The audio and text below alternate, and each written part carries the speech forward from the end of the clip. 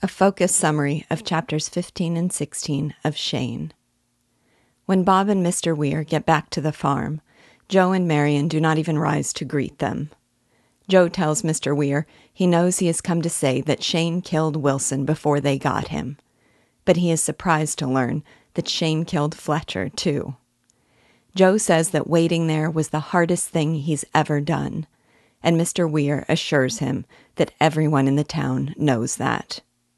When Bob starts to explain what Shane said to him after the fight, Joe drives to his feet in indignation that no one told him Shane was still alive. Weir tells him that Shane rode out of the valley, and Joe slumps again in his chair. A few minutes later, Chris walks into the kitchen, bright-eyed and carrying a bottle of soda pop. He calls himself a poor substitute, but says he wants to work for Joe. Joe does not respond. He gets up and walks restlessly about the kitchen and then out into the yard. Marion carries Bob to bed and whispers to him to tell her everything. Then she murmurs, "Thank you," first to Bob, and then out the window to the distant mountains. The next morning, Bob and Marion find Joe out by the corral, with eyes rimmed and wild. He declares that he is sick of the sight of the valley, and he wants to pull up stakes and move on. Marion angrily rebukes him for abandoning Shane just when he was there to stay.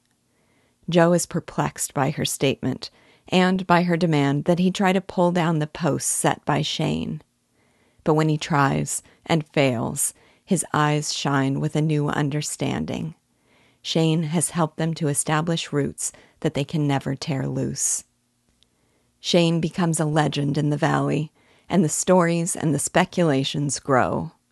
But Bob always remembers him in that single flashing instant that he whirled to shoot Fletcher, and in the moment when he stopped to help a stumbling boy and to look out over the land where that boy had a chance to grow straight inside as a man should.